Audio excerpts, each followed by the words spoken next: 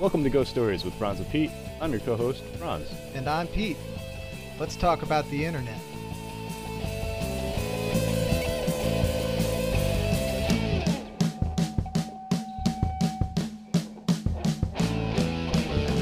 Welcome to Ghost Stories with Franz and Pete, Season 2, Episode 4, Privacy Recap.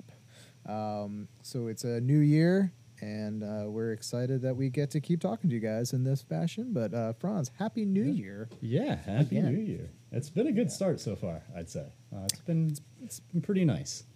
It's had some ups and downs. Yeah. So we're definitely we're gonna choose the path of optimism here over at Ghost Stories and Ghostry. And also, Happy National Privacy Day. So today, January 28th, is National Privacy Day.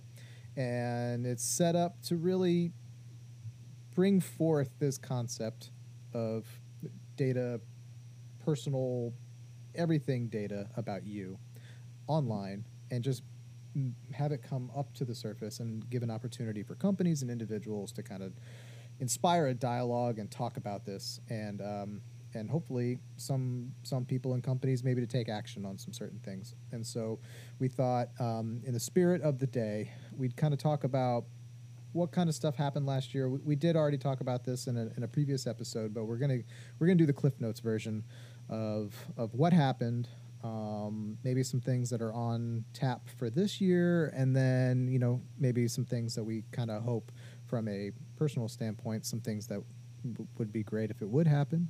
But we'll just kind of see where this time frame takes us.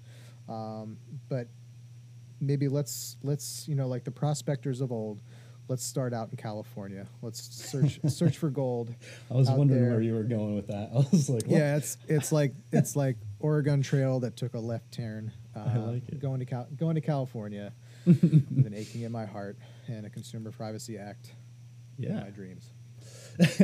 Yeah, well, actually, speaking of the Consumer Privacy Act, the CCPA, it actually went live this year on January 1st. Yeah, it was enacted in 2018, but finally went live. And, it gives you the right to know about the personal information that, like, a business collects about you. But, unfortunately, it is, like, really stringent and strict to, it only adheres to California residents. None of us outside of that state really apply to that, but it is a step in the right direction. And actually, you've probably started seeing a lot of their notifications on websites.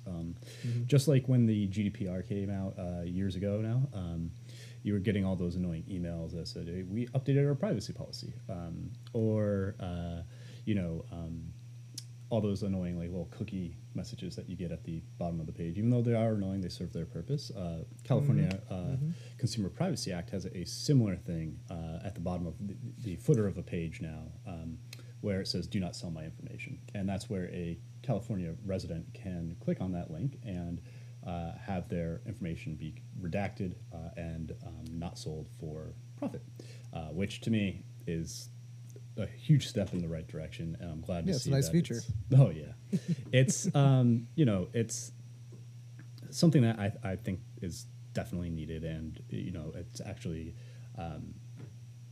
put a lot of the groundwork into forming like a lot of the upcoming legislation that is part of the privacy landscape, and we'll get into that in just a little bit because there are some new laws that kind of came about, and actually an expanded version of CCPA came out last year, and that's called the CPRA, which basically just gives you two new rights. And I'm not sure if you remember from our previous episodes, but when GDPR first rolled around, it gave consumers a slew of new rights. That's the right to be forgotten, the right to data portability, the right to erasure, and things like that. So California is seeking to do the same kind of thing, where they're expanding on the CCPA with the CPRA, or California Privacy Rights Act again.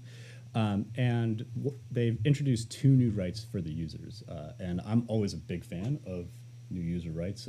Anything that gives me a little bit more control over what it is I'm doing on the internet and how that information is being processed is, something I firmly believe in. And I like having as much control as I can. So I now have, if I lived in California, which I do not, I have the right to limit use of sensitive information. So it directs a covered business to limit uses of this information, which is necessary to perform services or provide that goods and service. So that would be like say it's an e-commerce website, and they're just using your information to help, pitch you, at least, or for me, it would be maybe a snowboarding trip. The CPRA does enact a new right, and like I said before, I do enjoy having some new rights and control over my information, and it's the right to limit use of sensitive information and the right to correct information. So if you ever had some misinformation on your record or anything, this is now the chance for you to have that either expunged or updated to be completely accurate. So, if you wouldn't want to be maybe going to a job site or an interview, and say someone pulls up LinkedIn or some information about you, and it's just not correct. Obviously, that looks bad for your character, and it's nothing that you had done maliciously. It's just something that can happen to anyone in the world.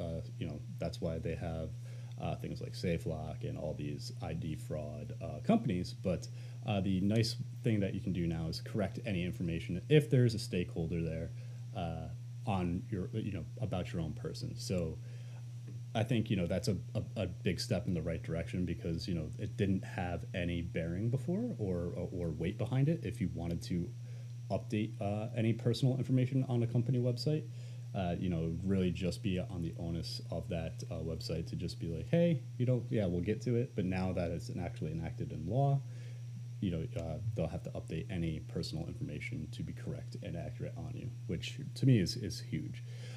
This doesn't go into effect, though, until 2023. There are... this is more for large businesses, not anything small. So like a florist wouldn't be able to, or would fall into this category. But the larger businesses definitely would. Sorry, florists. We'll get to you. We will. Actually, one of my good buddies, he works for a florist tech company. So his company actually would fall underneath this if. So like virtual flowers. Yeah. I would. I'm not going to actually drop their name because I'm not sure. No. But they do like virtual bouquets, but then obviously put them together and have them delivered, and they have florists who use them as a third party as well to deliver their goods and services. So nice. If people are looking for a florist, they're out there, and they have information about you. Yep. So be careful. I think California is also trying to be the first state to have the most acronyms. To govern all of their stuff and their virtual flower florists. They have CCPA, CPRA, CAPA, and CALAPA, right? Those are all. That sounds right. I'm sure you there's could pretty even much more. string any number of letters together, and I'd be like, "Yep, Yep. Yeah. sure. That's it. Because that's what makes them all sound right. But I have to say, the SHIELD Act is the coolest name, just because the Stop Hacks and Improve Electronic Data Security Act. Yeah. SHIELD. Yeah, What's that one? It's pretty cool. It's for New York State, and it went into effect. Just a little bit. Excuse me. It went into effect March 21st of 2020, and basically what it does is it requires any person or business owner to that has computerized data with private information to inform the resident that they do have this information there, and the violations of the SHIELD Act can be up to $5,000 per violation. So, if you're a company, this is something that you definitely want on your radar. It's not just a user issue; it's a business issue too. So there's two facets of it. But I'm always coming at this as more of a user-centric, like point of view rather than a business one. I'm never looking to kind of, well, I shouldn't say that because I used to actually work for that side of the world, but now I do really just believe in user rights. So sorry, that's a long rambling way of saying I care more about the user than I do about the businesses making money. So like the information that the SHIELD Act does cover are personal information, which would be anything like a social security's number, your driver's license, account numbers or credit card numbers, and any biometric information. And to me, that's a big point to hit is the biometric info. I really don't like giving away any. Well, that's kind of my thing. I don't like to give away anything for free, and especially my data. And my biometric data is even more sensitive, at least to me. I don't want anyone to have any ownership of anything that really is physically mine. Can't clone you. You don't want to be cloned. But that's why I won't use like step. a fingerprint scanner. I won't use any facial recognition apps. And actually, speaking of that too, that's one thing I have loved about 2020 is the introduction of the face mask. It has been awesome. It screws. It's what you've been training for your whole life. Oh, it's been great. It's like you're already when you get walking in the world, you go in incognito mode like instantly. You put on some sunglasses and a mask, and you're good to go. Like even 2 days ago, I've been spending some time upstate to get away from the pandemic, and then I realized how small my hometown actually was because I saw like 5 people from my high school at the gas station when I was like filling up. So I was just like, you know what, this gas mask, like they didn't recognize me, luckily, because I had the mask and everything on, but they did not have their masks on, so I was able to recognize them. Another thing that the SHIELD Act covers is your username and email addresses in combination, which to me is pretty powerful too, because as a gamer, I have quite a few different usernames. We've talked about this, yes. I do like to, I hold them dear. Like I like my gaming tag and my alias, and it just is something that I try to get on every single platform that I can as soon as it's announced that a game or something that I'm interested in will be coming out. So this would hold, say if like Steam or any one of these gaming agencies were in New York State accountable for making sure that my private information is shielded under the SHIELD Act. And that's nice. Pretty cool. That's just an extra layer of reassurance.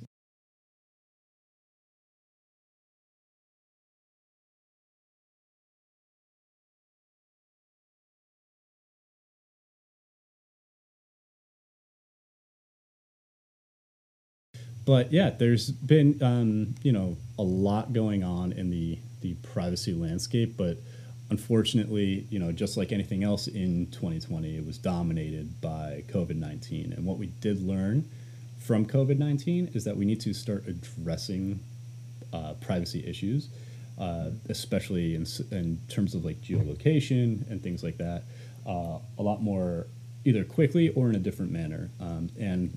That actually happened, at least in New York City, where I live. We have a contact tracing app for COVID-19. I'm not sure. Do you have one, Pete, down? I don't think so. I remember there was a setting that was not activated at my current location, so I have a feeling it didn't make its way down here. The only contact tracing was within the schools, and I don't know how actually they were doing a lot of that. I mean, it's got to be just by attendance level, but there was no electronic actual device contact tracing. Gotcha. As far as I know. The app that I used was from the New York Department of Health, and rather than using your geolocation or anything like that to track where you are, potential other COVID patients might be, they used your Bluetooth signal. So if somebody had been already diagnosed with COVID and you happened to cross paths with them and you were both using your Bluetooth signal and had the app open, so there's a lot of contingencies. But then my Bluetooth device would get a little bump notification say, hey, you've just been near somebody who was diagnosed with COVID-19, you might want to quarantine or go see a doctor or something like that. Luckily, I never got the turn off your Bluetooth. Well, actually, so I use Bluetooth for a lot of things. I use it for my keyboard, my headphones, my cell phone, blah blah blah. But it does have this nice notification on it that, since I toggle it on and off so much, sometimes I forget to turn it back on. But they give you a friendly little nudge saying, hey, if you want to make use of this app, please enable your Bluetooth, settings now. So they kind of covered their base there, but it was really interesting to see how quickly privacy can be at the forefront of a conversation when a need arises. So I think COVID did a great, that's a terrible way of starting a sentence, but it did a great way. Watch it.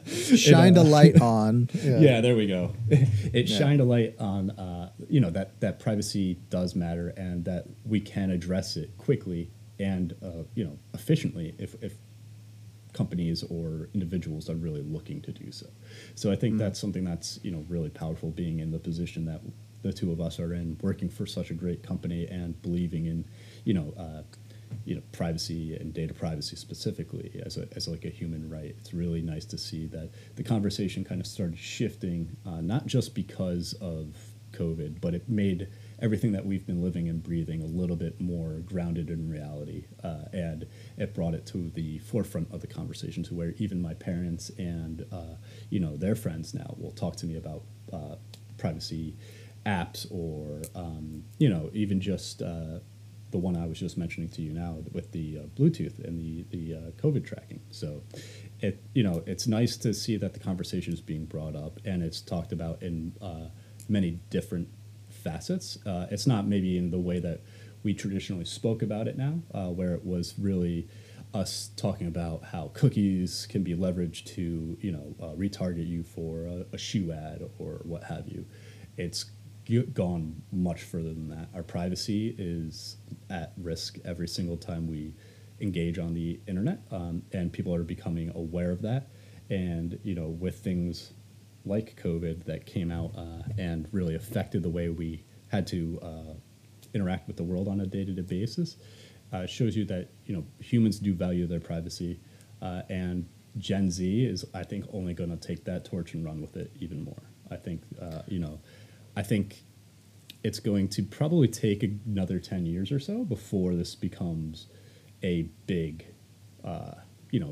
staple where we'll have much more privacy by design, and much more private focused tools, because I think that's something that both millennials and Gen Z really value, and I'm hoping to see with the privacy, maybe either the downfall of social media, which would be great for me. I just don't like social. But at the same time, I do see its value. We were able to see our, new president's tweets right away, which is great for communicating to, your whole nation if you need to at a moment. But at the same time, or if it doesn't go away by the wayside, just maybe a less nefarious face for it. Facebook's been under fire this year, as has Google, for all of their privacy violations, and it's been nice to see the Department of Justice kind of going after them for a bit. So I hope we see some really nice stuff coming out of it. It's a nice segue into the whole concept of Data Privacy Day. So I just wanted to give a shout out to the National Cybersecurity Alliance, their website, staysafeonline.org. There's a lot of really good information there, and it's nothing that we haven't been talking about like crazy. Taking an opportunity for the new year to really clean up just your digital self, your digital footprint, all those cool little words that we like to say all the time. But there's a great page on their site. We'll drop the link in the show notes. It's just too long to say and it'll be stupid. Although at this point I could have already been done saying it. But it's not only the fact that you trying to manage your privacy settings and update everything, but they actually say, do you want to go change it? but you don't know where they are, there's direct links to all of that information. Is under manager privacy settings. They have it broken out by e-commerce, mail and voice communication, health apps, food delivery services, mobile location services, and the list goes on and on and on and on. I have this page bookmarked, and it just goes directly to those sites. I mean, your e-commerce, you have Amazon, eBay, Groupon, Bitcoin, Venmo, PayPal, Zelle, a whole bunch of stuff, just for example, but super, super helpful. And just goes to show you that there are a lot of there's a lot of organizations out there. The EFF does a great job. There's a lot of organizations out there that are all trying to make this stuff easier, because a lot of it is fairly difficult. A lot of it is nestled way deep down in the applications. Their privacy notices are all jumbled, and you have to have a PhD to understand half of it sometimes. Which is why we just hit next so many times, just so we can get to the actual app itself. But there's a lot of important information in there. But they're doing a great job. So keep up the good fight, everybody. But that's just a super great page to save, because everything is there in one spot. And it is sometimes difficult. I was on the phone the other day with a certain package carrier, let's just say, and I could not find something, and it drove me nuts, and to the point that I actually had to call them, and then it took like 20 minutes to actually talk to somebody, because they're like, what's your account number? I don't have an account number. Sorry, we can't move forward without an account number. Well, I already paid you, so what's the it was driving me batty. I was going crazy. I was about to throw my own phone through my own window. And then when I got on the phone with somebody, he was just like, oh yeah, just click here. I was like, well, why isn't that easier? I mean, I'm a fairly smart guy. I kind of know how to navigate internets and stuff. And it took me, I would never have found that stuff. So long and short, good page to have. And this is also, again, a good time to take stock of everything you got going on. Make sure you're safe and secure, update your passwords. I mean, some people, even to the point that even claimed that their debit card got stolen so they could get a new card so they can update their number. I had one person say that. It's a little bit aggressive, but you know, all's fair in love and keeping your stuff safe. So, just a good time to do that. On the Ghostery blog, we just did a thing about good internet hygiene. We'll drop that link in the blog in the show notes. Good stuff there. Next month, we're going to be talking about a lot of the dating apps and just kind of, putting yourself out there online, some do's and don'ts that we see from a security standpoint, not to mention just from a creep factor, and, we're just going to keep chatting. But this was going to be a little quick episode. We wanted to just kind of get back out there and say hello.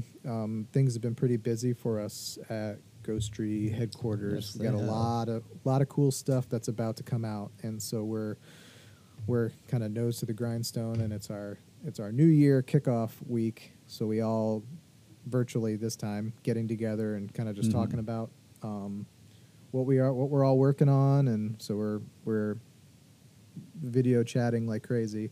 So it's been busy. So, but we're excited to be back on the airwaves again. Thank you for all the support last year. It really proved that that some of you don't mind listening to me and Franz babble.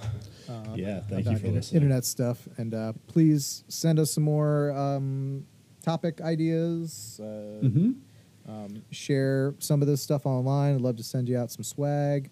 You can always reach us at Pete at Ghostery and Franz at Ghostery. Or some other way. I don't know. Figure out a way. We have a Twitter handle, don't we? We do. We do have a Twitter handle and Instagram as well. So if you guys want to hit us up, you guys find us on the social media that I love so much. Yeah, he loves it so much that he didn't remember what the handles were. Is it? Well, it's Ghostery Graham. Do we have a Ghost Stories one? We do. We do have a Ghost Stories one. It's probably Ghost Stories at Instagram or at Ghost Stories. I can tell you in just a moment. I'll take this opportunity while Franz is using the internet to search for his things that we remember we talked about that Ghostery browser that we were releasing. We've come up with names. So it is Ghostery Dawn. It's a new dawn for Ghostery. So the browser itself, its name is Ghostery Dawn. There's going to be a new Twitter handle just for the browser itself, which is @Ghostery Dawn. And it's got a new logo. It looks cool. And that's me killing time until Franz looks like he's got those words. Yeah, it's just Ghost Stories _podcast. So that's close. Our Instagram. Oh, Instagram. Okay. Yeah, but I'm excited for our new products, and thank you again for everyone who's been tuning in. I was taking a look through the Cybersecurity Alliance page that Pete had mentioned, and half of my life, my online life, is on here. So I'll definitely be scrolling through this and clearing out any and all information later today that anyone's got on me. So I'm actually really excited to use this. So thanks for sharing. Yeah, absolutely. Well, happy National Cybersecurity, Privacy, Data, all those words. I think it's just happy. What's a good way to say this?